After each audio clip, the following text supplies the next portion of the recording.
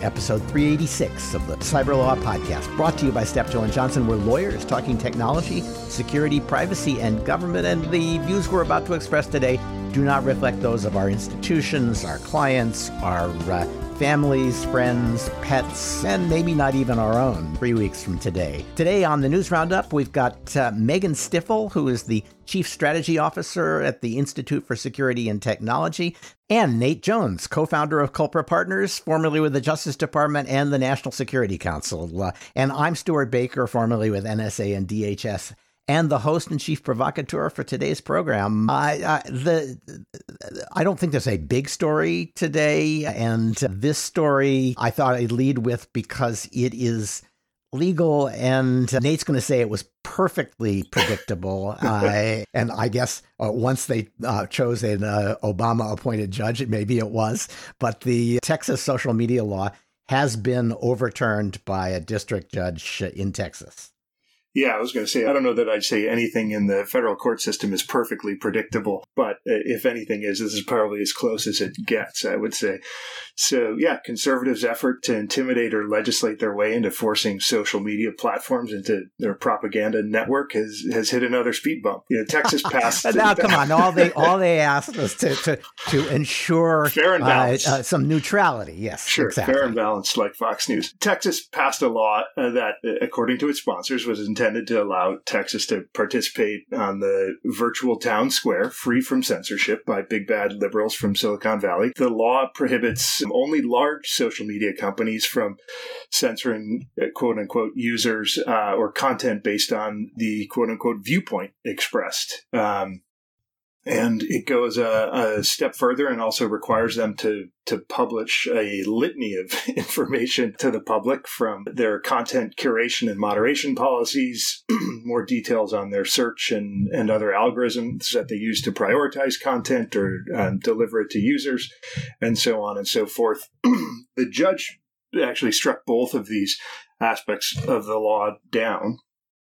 And, you know, it essentially analogized these social media companies to traditional newspapers or other editorial processes that are protected under the Constitution, under the First Amendment.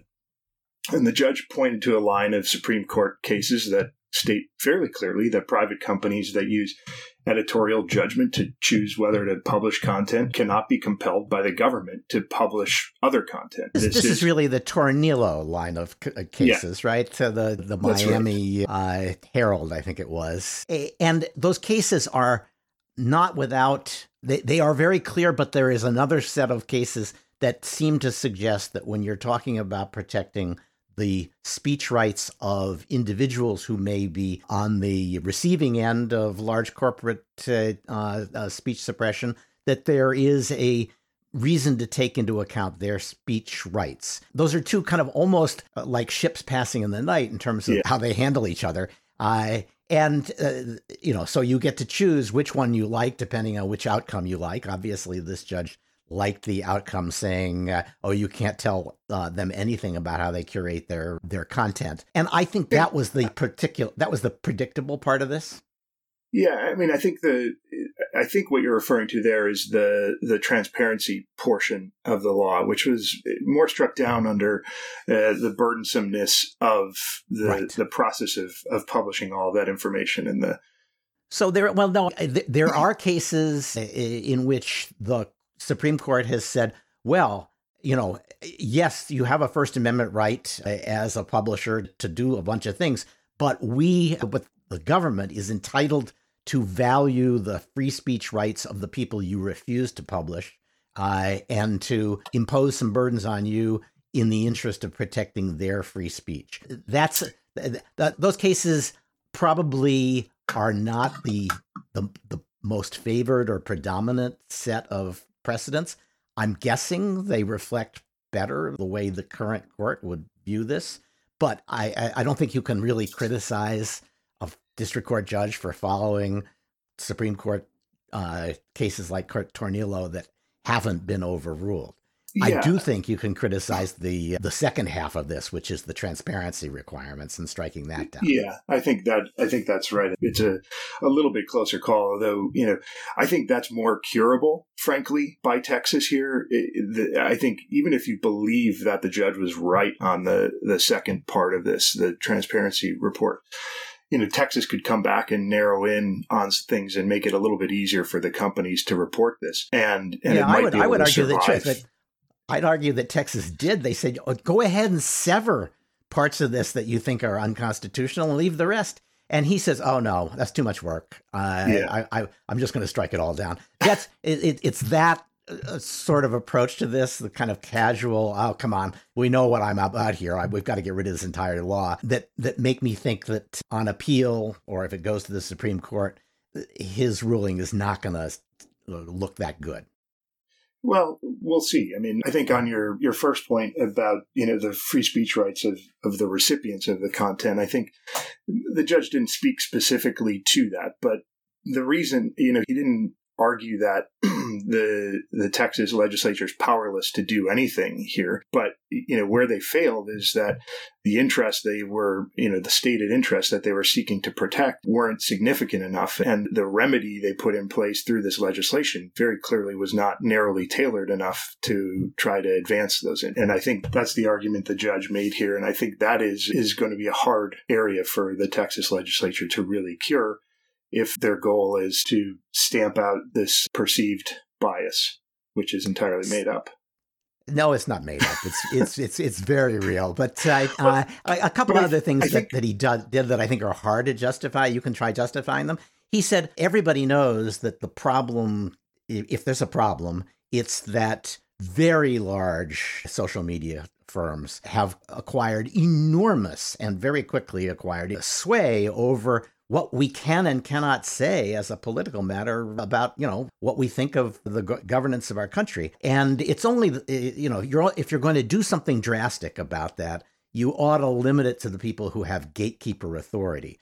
And that's why Texas said only the biggest social media companies are subject to this. He says, oh, well, that you only did that because the little guys are the conservatives. And so this is obviously just a form of viewpoint discrimination. I think that's kind of specious.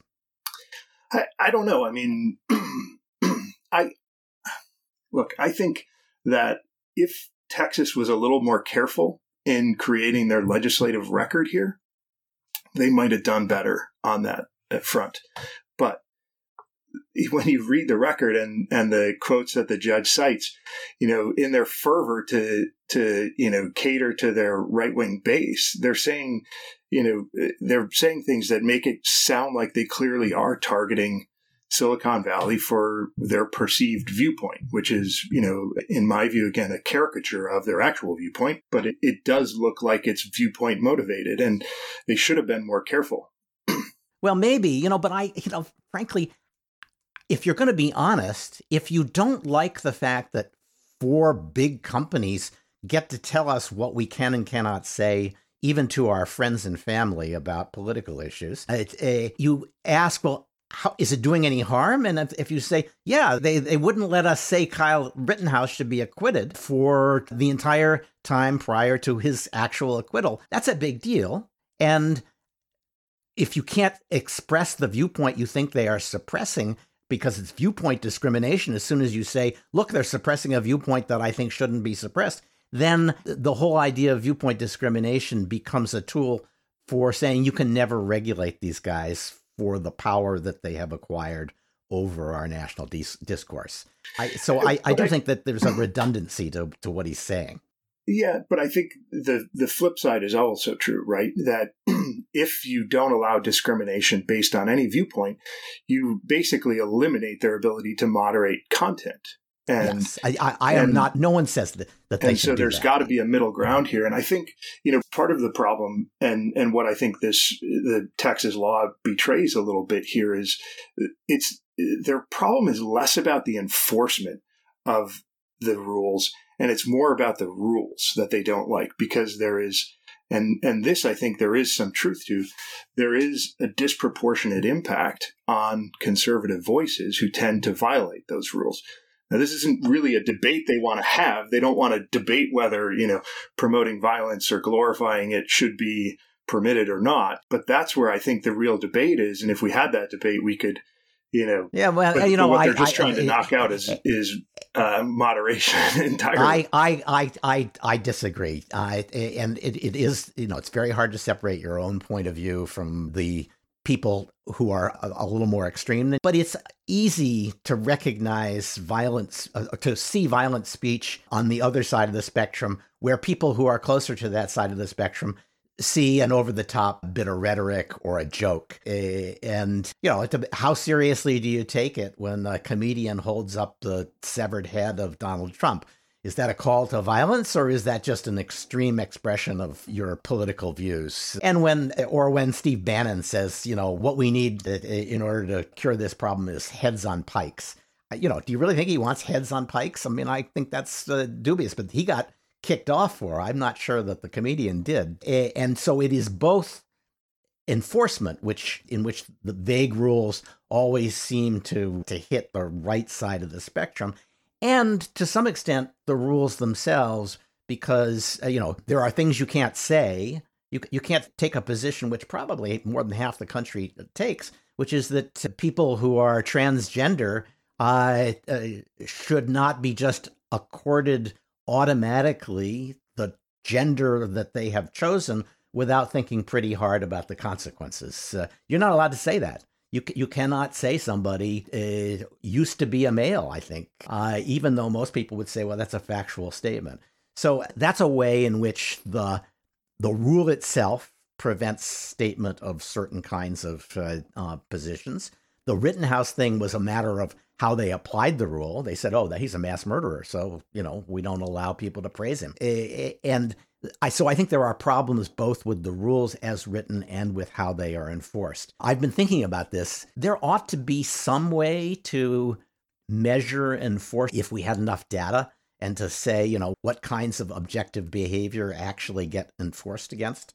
Because I'm pretty sure that you would discover that people on the right get the rules enforced against them more. Maybe they get turned in more often. The question is it because they're violating those rules more often, or is it because somebody's biased against them and is unfairly enforcing those rules? Well, do you think Steve Bannon was violating a rule against advocating violence when he talked about having, I think it was Fauci and Birx, having their heads on pikes?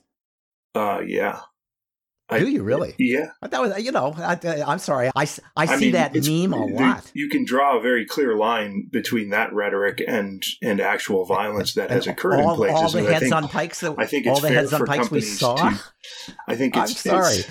They may not have carried it out in exactly the manner that they wanted, and that's, I think, one of the flaws with the very limited carve outs that they had in this law, but. I think there's one more thing that it's really important not to lose sight of here, and why this ultimately failed on constitutional grounds. You said before, people need to be able to tell their family and friends that Kyle Rittenhouse, that they think he was innocent before the verdict comes down. And I don't necessarily disagree with that, if that's your view. It's certainly not mine, but it could be your view. But you have a number, almost an unlimited number of ways to do that, right? And that it's a very different thing to go to a private company and say, you have to carry this message to the ends of the earth, even if you find it objectionable. And there's no constitutional right for those people to have a private company use their platform to disseminate that opinion as far and wide as that person wants their opinion disseminated. And that is ultimately why this law was struck down, because what the Texas legislature is trying to do is to tell Facebook and Twitter and other social media companies, you have to take everything these people say and put it on an even platform with everything else that comes out and send it to everybody. No, not to send it to everybody. Send it to everybody who wants it, right? That's how these algorithms ought to work, and by and large, work when they're not interfered with. You can't factor viewpoint into your algorithm either. You have to put these things on par with views that are contrary to that to make sure you're being even-handed. You just have to not suppress them. But again, there's no evidence of that either in the record or in the public record. And sure, Facebook said, we're not going to let you talk about Kyle Rittenhouse. We're not going to let you say certain things about Kyle Rittenhouse. But that's a rule they state, and you can debate whether or not that's the right rule, but that's the rule they adopted. And what I'm saying is there's no allegation that they're applying that unfairly to people. You just don't like the rule, and that's fine. Well, I mean, not applying it unfairly. I guess since 12 people found him innocent or not guilty, there's a reasonable basis for concluding that Facebook was wrong all along. I don't want to go down that road because we'll be here all day. But I think the fundamental point remains that what Texas is trying to do here, and it may have been hyperbolic a moment ago, but what they're trying to do here is take a private company and push them to disseminate these people's content beyond what they're currently doing. And that's what the Constitution and the Tornillo line of cases says very clearly the government cannot do. They cannot force private companies to publish people's letters to the editor. They can't publish every op-ed you write in the New York Times just because you want it there, right? But that's because editorial control. But Facebook is not saying, we got a supply chain problem with electrons. We can't get them out there. They certainly can publish these. They publish everything, and then they pick and choose what they're not going to publish. Right? And it's very clear that trying to achieve balance is not a legitimate state interest. So again, I read the law as saying, don't use political standards to decide what speech you're not going to carry. That is different from saying you need to make sure that everything you carry is balanced and that the distribution of it meets some abstract fairness rules. That's impossible to meet. I agree. All right. Okay. So I think we have beaten that horse to death. And, if the horse had a right of self-defense, it would have invoked it by now. Let's turn to TSA, which is regulating, or if you listen to some Republicans, over-regulating cybersecurity in the rail sector. Megan, what did TSA do? Man, am I not glad I'm not Nate. Very well done, Mr. Jones. Thank you. So what did TSA do? So folks will remember, of course, who could forget that people were filling up grocery bags with gasoline over the summer, which prompted CISA following an attack on the Colonial Pipeline Company, which of its own volition decided to turn off access to the pipelines, the pipes that are pumping the refined gasoline up and down the East Coast. Not that the pipeline itself was ransomed, and that often gets lost. So following this, TSA actually pursued or distributed 2 security directives, and some have encouraged TSA to take a close look at the scope of its existing authorities and whether or not it's using all of those authorities to do what it should and could to protect other pieces of critical infrastructure over which TSA has jurisdiction. So in contrast to what was issued over the summer, which were security directives, TSA has now issued an Enhancing Surface Transportation Cybersecurity Information Circular. In other words, this is advisory. Now, you can say, if it's advisory, it's still coming from your potential regulator, so maybe you shouldn't just sort of print it out and shred it, or not even print it out. But essentially, it applies to railroad owners and operators, passenger railroads, public transportation agencies, and rail transit system owners and operators, again, defined by the Code of Federal Regulation, and over-the-road bus owners and operators. And it talks about offering guidance to do 4 things, which strike me as, are you seriously kidding me? These people aren't doing this already? I mean, come on. So they're first supposed to identify a cybersecurity coordinator to be available to TSA and CISA at all times to coordinate implementation of cybersecurity practices. That's number 1. Number 2, that it recommends reporting cybersecurity incidents to CISA. Remember, the pipeline one requires... This is the one thing they're not. This is the one thing they're not probably doing. Okay, you're okay. The third, I can imagine people not having done this. Sure, the rest of it, I agree. I'm with you. It's insane that they're not doing the other thing. The third is to develop an incident response plan, and the fourth is to conduct vulnerability assessments. So again, how long have we been talking about this? I mean, Stuart, this predates me and my time in government, which was now also a long time ago. But it's kind of common sense. This is the bare minimum that somebody should be doing, I think. And so the calling CISA must be what's bothering the real guys. The only other thing I can think of is that they don't like the idea that DHS could be telling them what they ought to do. They would rather have a regulator that they'd already captured talking to them about these things. So it then goes, it's like 7 pages long. It then goes into talking about some specifics about what the cybersecurity coordinator should do and contact information, reporting cybersecurity incidents, the types of incidents. Again, this is pretty common sense. Like, if you discover malicious software on an IT or OT system, please let CISA know. And why is this important? It's not that CISA, with all of its regulatory authorities, right, wants to come after them. It's that it wants to protect the nation's critical infrastructure. So actually, wouldn't you rather send it to CISA? And I think, I'm pretty sure that it's clear that CISA can't necessarily send a criminal referral over to its captured regulator, right? So we're trying to build a common operating picture to protect critical infrastructure, not to haul people before Congress. But if you ask me, I think they should be called before Congress if this is the crap they have to be told to do. So maybe the problem is 24 hours, right? That's a pretty short timeline. And in the legislative process, the cybersecurity incident report requirement that still hasn't quite made it into the law, but which might, was stretched out to 72 hours, I think. And the trigger point moved from a good faith belief that you've had a compromise to determination that you've had a compromise. This one says within 24 hours of identifying a problem, which strikes me as somewhere in between the two. So maybe they just think they're being pushed to identify these things too soon. But the reaction has been over the top. The railway industry has been saying this is shocking. I don't quite get what the problem is, but maybe I didn't pay enough attention. Do you see what they're complaining about? I think the 24-hour is the most logical one. I have not seen what they've been complaining about per se, but at the same time, though, when we think about kind of large objects flying down the road and 24 versus 72 hours,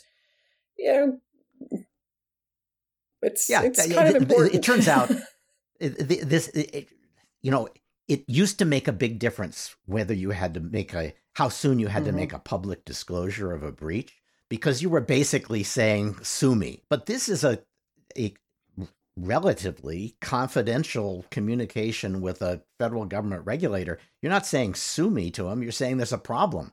And the regulator is going to ask follow-up questions. So the idea that you ought to call within 24 hours and say, we might have a problem here, is much less troublesome than the idea that you should notify the plaintiff's bar to gear up the class action machinery.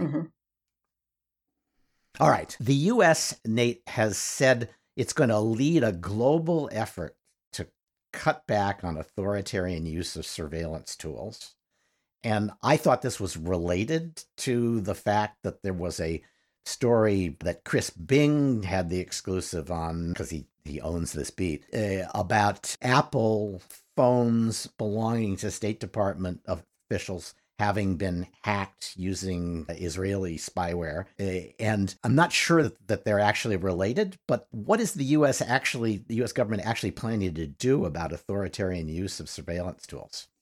Yeah, I think I agree with you on the State Department story. I mean, it may be further validation of what they're doing, but it seems to me that they've been heading down this path for some time. I think this is, if anything, probably an outgrowth of the NSO fiasco, where the U.S. government imposed sanctions on NSO and a couple of other spyware companies. In response to that, what the government of Israel did was basically greenlight NSO and others to sell to a long list of countries, most of which are relatively free and may not be terribly objectionable even to some in the U.S. government. But they haven't ruled out and will still grant export licenses potentially to NSO and others to sell to regimes beyond that green-lighted list. And so I think this is about the U.S. government trying to impose some pressure on Israel and other places that are regularly exporting these things to them. There's beyond sanctions, there's a relatively little they can do at this point. The offending governments like Israel haven't shown a great deal of interest in joining an international club like this to impose strict rules on their own, but that may come. Israel is Yeah. not part of the Wassenaar Agreement, but it has followed the Wassenaar standards, it would tell you. But, there's one country that's not part of Wassenaar that is the biggest seller of surveillance tools on the planet. It's China. And I guess my question, I'll appoint you to represent the U.S. government. What do they think? They're just going to hand over this market to China. There's no real human rights value in this effort, is there? I think there is. I mean, look, they're not going to put together a global club. They're not going to get everybody in this, and they're not going to, even necessarily get all of the rules that they would like to see imposed on people as part of the club they do get. But their goal is to put together a group of like-minded countries, put down a set of rules that they expect the world to abide by. And, I think the longer term hope is that when, whether it's companies in Israel or China or wherever they may emanate from in the future, to have then something to point to say, we must do something about this. And it becomes a way of, formalizing a set of rules that you can then get your allies to try to help you enforce. And so it's internationalizing a response to this problem. But only they're not going to enforce this by not selling these products, because there's a willing seller and a willing buyer outside of the system. So this has to enforce this, they'd have to be willing to actually sanction China. That's right. Okay. Yeah. Good luck with that.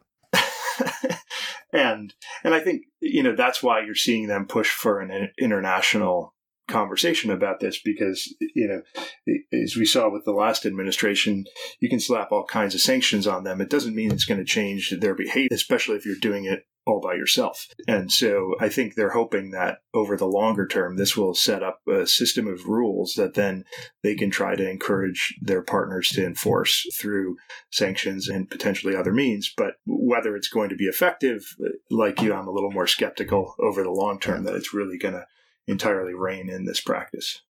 Yeah. I assume that the preferred European sanction is shaming at Davos. All right. Hey, so this is a story in the markup. I want to take this one, although, Nate, I'm sure you'll disagree with me, because it shows just how relentlessly prejudiced the press is on AI bias claims. They have to find bias every time they look at artificial intelligence and algorithms. And they've been selling this story for close to 10 years. And yet the stories still turn out to be just crap. This is a story from the markup. And they got, I guess I would describe it as quasi-hacked data from a company called Predpol, or now they've got a new name. It was in an unsecured cloud bucket, which means that I should have secured it and failed to. So it's not quite hacking, although we would call it hacking if somebody had done other things with the data. And then these were predictions about where the police should go to find criminals, crimes in progress, people who police support in a hurry. And it localizes an entire city and says, here are high crime neighborhoods, high crime blocks, etc. And you should spend time, you should actually go there and do your paperwork in this area because there's likely to be a crime that you need to stop. That's the theory. And this so-called expose looks through it and says, oh my goodness, they're predicting more crime in poor black neighborhoods than in rich white neighborhoods. This is obviously racism. And there's not an effort to even determine as a control, suppose we controlled for crime rate and then asked whether this disproportionately affected black or Hispanic neighborhoods. They don't even bother with that. They just say, since we can find a disparate effect, it must be racially biased. In fact, later in the article, they say, oh, actually, it turns out that actual arrest records correspond pretty well to predictions of future crimes, which is sort of what you'd expect. Certainly tends to push against the racism narrative. And their response to that, which was devastating to their basic thesis, is to say, well, that just goes to show we don't even need these tools at all because we could just use the arrest rates. what a scam this is. So it's kind of 6 of one, half dozen of the other. Tails I win, heads you lose. And it's just, there are probably dozens of stories like this in which people's definition of what makes an algorithm racist is utterly naive, and their complete lack of curiosity about why these patterns have existed is striking. So, the markup gets my AI bias story of the week award. Now, Nate, you're not obliged to defend the markup here, but you're free to. No, I haven't read the story, and okay. I think a lot of it kind of depends on why the AI algorithms are reaching the conclusion they're reaching, and what data they're basing these things on. But I would just note that it sounds like you've almost repurposed my argument from the first segment of today and now applied it in the reverse to it's their First Amendment right to say this. yeah. Disproportionate impact does not equal bias. So fair enough. I'm very surprised at how bad the journalism is here, and how completely without criticism this journalism turns out to be. All right, let's dive deep into something we've never talked about on this show, as far as I know, which is smart contracts. And in keeping with the snarky tone of the show, we're only going to talk about smart contracts when they turn out to be stupid. So, Megan, tell us what happened in this case that cost the smart contract designers $31 million. Yes. So this is the woeful story of Monex Finance, which is a blockchain startup that I think last Wednesday disclosed that a hacker stole $31 million by exploiting, guess what, a software bug. And the exploit that was used here essentially one to sort of, I'll bastardize this a bit, but essentially put and call themselves. And so when they contributed the token in, the token out would then basically overwrite the price. And so they basically drove the price up. So yeah, they used their same, they had the same token.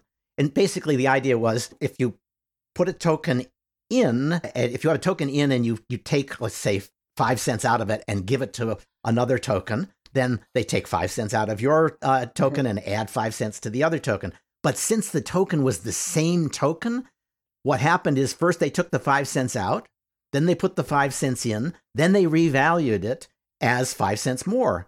But they were revaluing the thing that they had first decremented, and the result was, without doing anything, they had 5 cents more. And if you do that often enough, you acquire a lot of money. In fact, $31 million. So that's, and then they cashed out.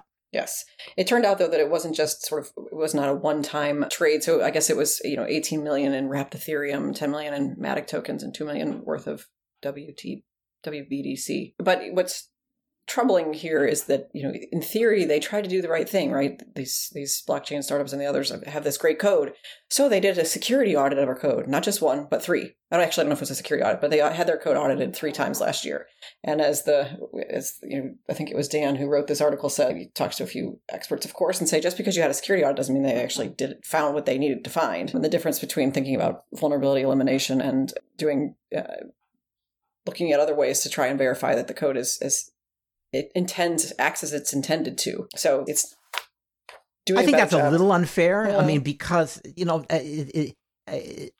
a security audit, especially if you're looking at source, is just basically the equivalent of what lawyers do when they do a site check and a search for typographical errors, right? And we all know that you could have 3 smart people read your brief before you file it, and there's still going to be a typo in there if you're not careful. Fair and enough. That's what happened here. Well, yes, but I mean, it's not like the right graphic didn't show on the web interface, right? I mean, this is the crux of their product was garbage. Yeah. So. I think garbage. They did not realize that it didn't occur to them that somebody would do this, and that's why they didn't protect against it.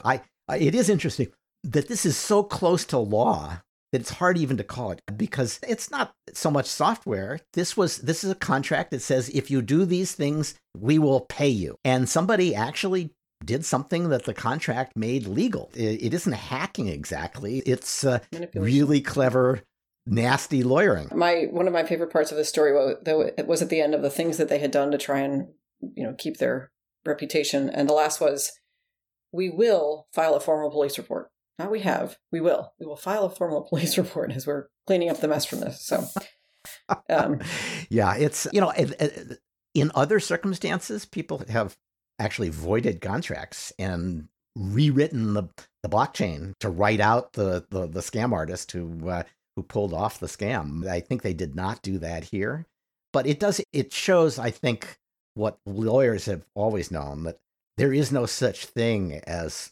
foolproof law or foolproof contracts. There are contracts that ought to be good enough in the context, but you can't provide for every possible eventuality. So it raises questions whether it makes sense to say, okay, you follow this contract and you're guaranteed to get paid. That's the problem. Mm-hmm. All right, Nate, I don't know how much of a story there is here. Russia is still holding Twitter hostage to get them to take down some content that Russia doesn't like. And their tool is just to slow things down so that Twitter is just painfully slow to use, at least on a phone. And that seems to be bringing Twitter around slowly, but eventually bringing them around. Yeah, I would say they're actually using two tactics. The first one is slander, where they're accusing Twitter of leaving out child pornography and other either clearly illegal or offensive conduct that most Russians would find abhorrent. And so I think they're kind of seemingly trying to discredit Twitter's reputation, at least domestically, with the audience that's going to listen to the Russian government. And as you said, sort of degrade the quality of the service Twitter's offering to turn people away from its product. I mean, this is ostensibly being done under regulatory obligations that Russia has imposed on large social media companies and others, but they have this is not a unique problem to Russia. Lots of governments are facing this around the world. They have little practical ability to actually force them under domestic laws to do the things they want them to do. And so they typically, Russia's not the first one to resort to these kinds of tactics. I think, though, what we're seeing is that the governments that are really determined to do this have finally started to find ways to make it happen. The Chinese, of course, have just tossed these guys out on their ear. Russia, maybe even Turkey, have found ways just to punish them that actually matter, to require them to hire local staffs who can be arrested, and then this selective slowdown really strikes at the heart of to the extent that Twitter has a business model, it strikes at the heart of the Twitter business model, which is it's real-time news from people that you want to get news from. So I think, what this says is you can't count these authoritarian governments out by saying, oh, the internet will conquer all. Yeah.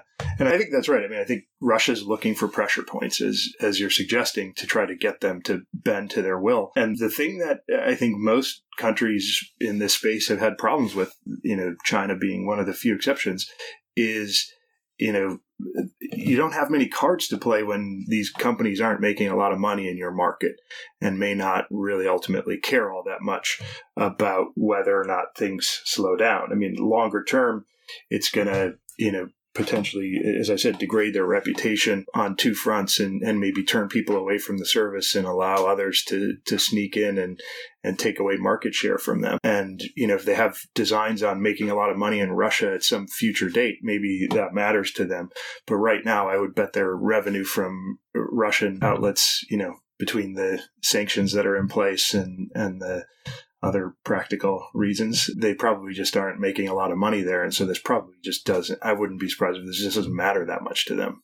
Well, but from Putin's point of view, if they abandoned the Russian market, he would not be crying either. So right, exactly. It's a win-win for him. Yeah, exactly.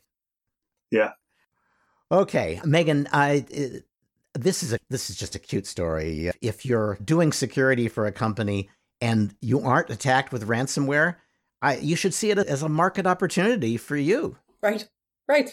This is like a insider threat meets ransomware, sort of. So this is the sad case of Ubiquity Networks, which former staff member was arrested and charged by DOJ in connection with a hack in which he stole gigabytes of data and then attempted to extort the firm. So it's the case of this gentleman, Nicholas Sharp, who was a software engineer for about not quite 3 years. So presumably they probably would have had time if they were doing a decent amount of networking to kind of network management to see that he might be up to some unusual tricks. Apparently exceeded his authorized access to both the AWS servers and the GitHub repositories. And it went undisclosed for a while what was going on. So then we find out that kind of in January of this year, there's this disclosure that Ubiquiti tells folks to change their passwords and enable MFA, which again, back to the why aren't we doing these things already in some of these cases. He actually got tipped off he was using a VPN server and there was a power outage, I think, at his house. And so his true IP address was disclosed briefly. And in the course of the investigation, after they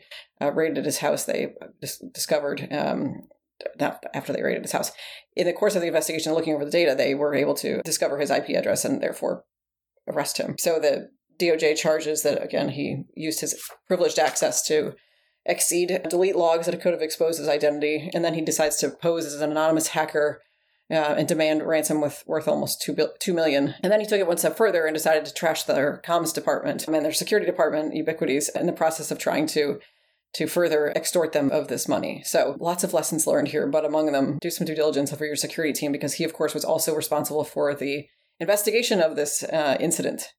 Yeah, so he should sue the electric company for failure of critical infrastructure. He'd be a millionaire if they hadn't had a power failure. Yeah, it's a sad story, but it does show that sometimes you have to look close to home when you're subject to a ransomware attack. All right, just a couple of quickies. I hope they're quickies. If you remember the saga of Jeff Bezos and the Inquirer posting racy and ultimately divorce-worthy messages between Bezos and a girlfriend, and it led to the great, I think it was Daily Mail, maybe it was the New York Post article in which it said, Bezos exposes Pecker. Now, David Pecker was the head of the National Enquirer, but there was a second meaning to this that was also. And what I'm struck by is we were told for sure this was the Saudi government doing to Bezos what it had done to Khashoggi. Bezos broke the story by saying, I'm being extorted, mainly, I think, by the National Enquirer. His security guy writes an op-ed saying it's the Saudis who did this. They got a couple of UN rapporteurs on press freedom and the like to say, yeah, it's the kind of thing the Saudis would do. FTI, which is a forensics firm, wrote a kind of crappy report saying it was the Saudis. And it turns out that was all orchestrated and wrong. And the Wall Street Journal deserves credit for having dug into this and said, hey, remember all those investigations? The Southern District of New York was doing an investigation. The FBI had been notified. They've all closed the cases. This was the brother of the girlfriend, as most people had guessed, despite this really determined gaslighting effort by Bezos. I don't quite understand why he was so to make it about the Inquirer and the Saudis. Maybe it was valorizing himself as a First Amendment martyr. But it's kind of nice that they finally came to an end, but it's sort of disappointing that he isn't getting more criticism for his effort to scam us all with this Saudi now. And the last story, I think, is, I don't know whether this is a really great story or kind of a no-duh story. Wall Street Journal says that in the new era of biometrics and smartphones, it's really hard to be a human spy. Okay, sorry, I guess I'm full of snark on this Monday. Duh. I mean, this is like...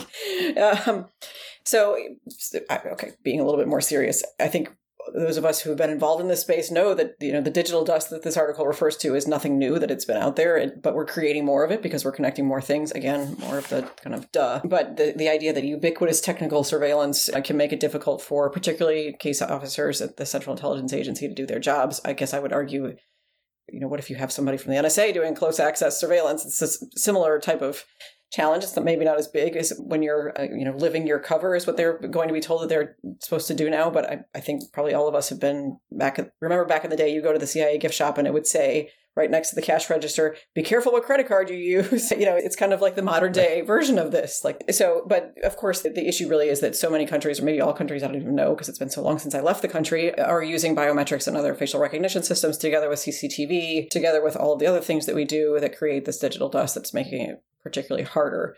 At the same time, though, the article talks about what we also know to be true, which is to say, if you have no technical presence, that also can tip people off that perhaps you are trying to hide for something from some reason. Yeah. So. And the idea that you can live your cover and use a non-official cover and not work out of the embassy, that's crazy. That's an enormously expensive thing, and they can still track you. Yeah.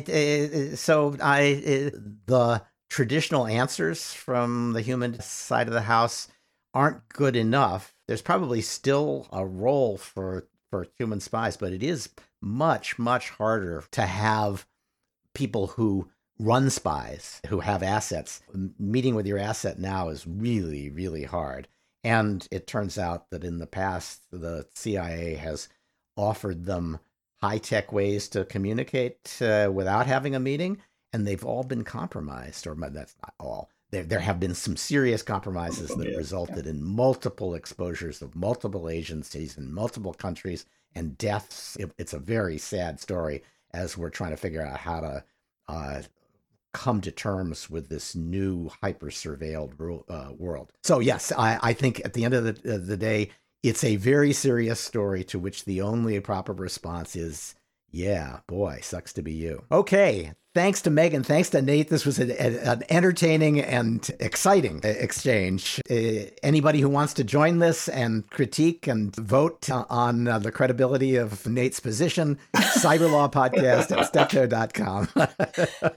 Don't worry, they mostly vote for you. Look forward to the results. Exactly. I'm only releasing them if they stand up on my side. But if you want to make sure that your views can be read by Nate, leave them as reviews on iTunes or Google Play or some other podcast aggregator. Thanks to Weissman Sound Design for our music. This has been episode 386 of the Cyber Law Podcast, brought to you by Steptoe & Johnson.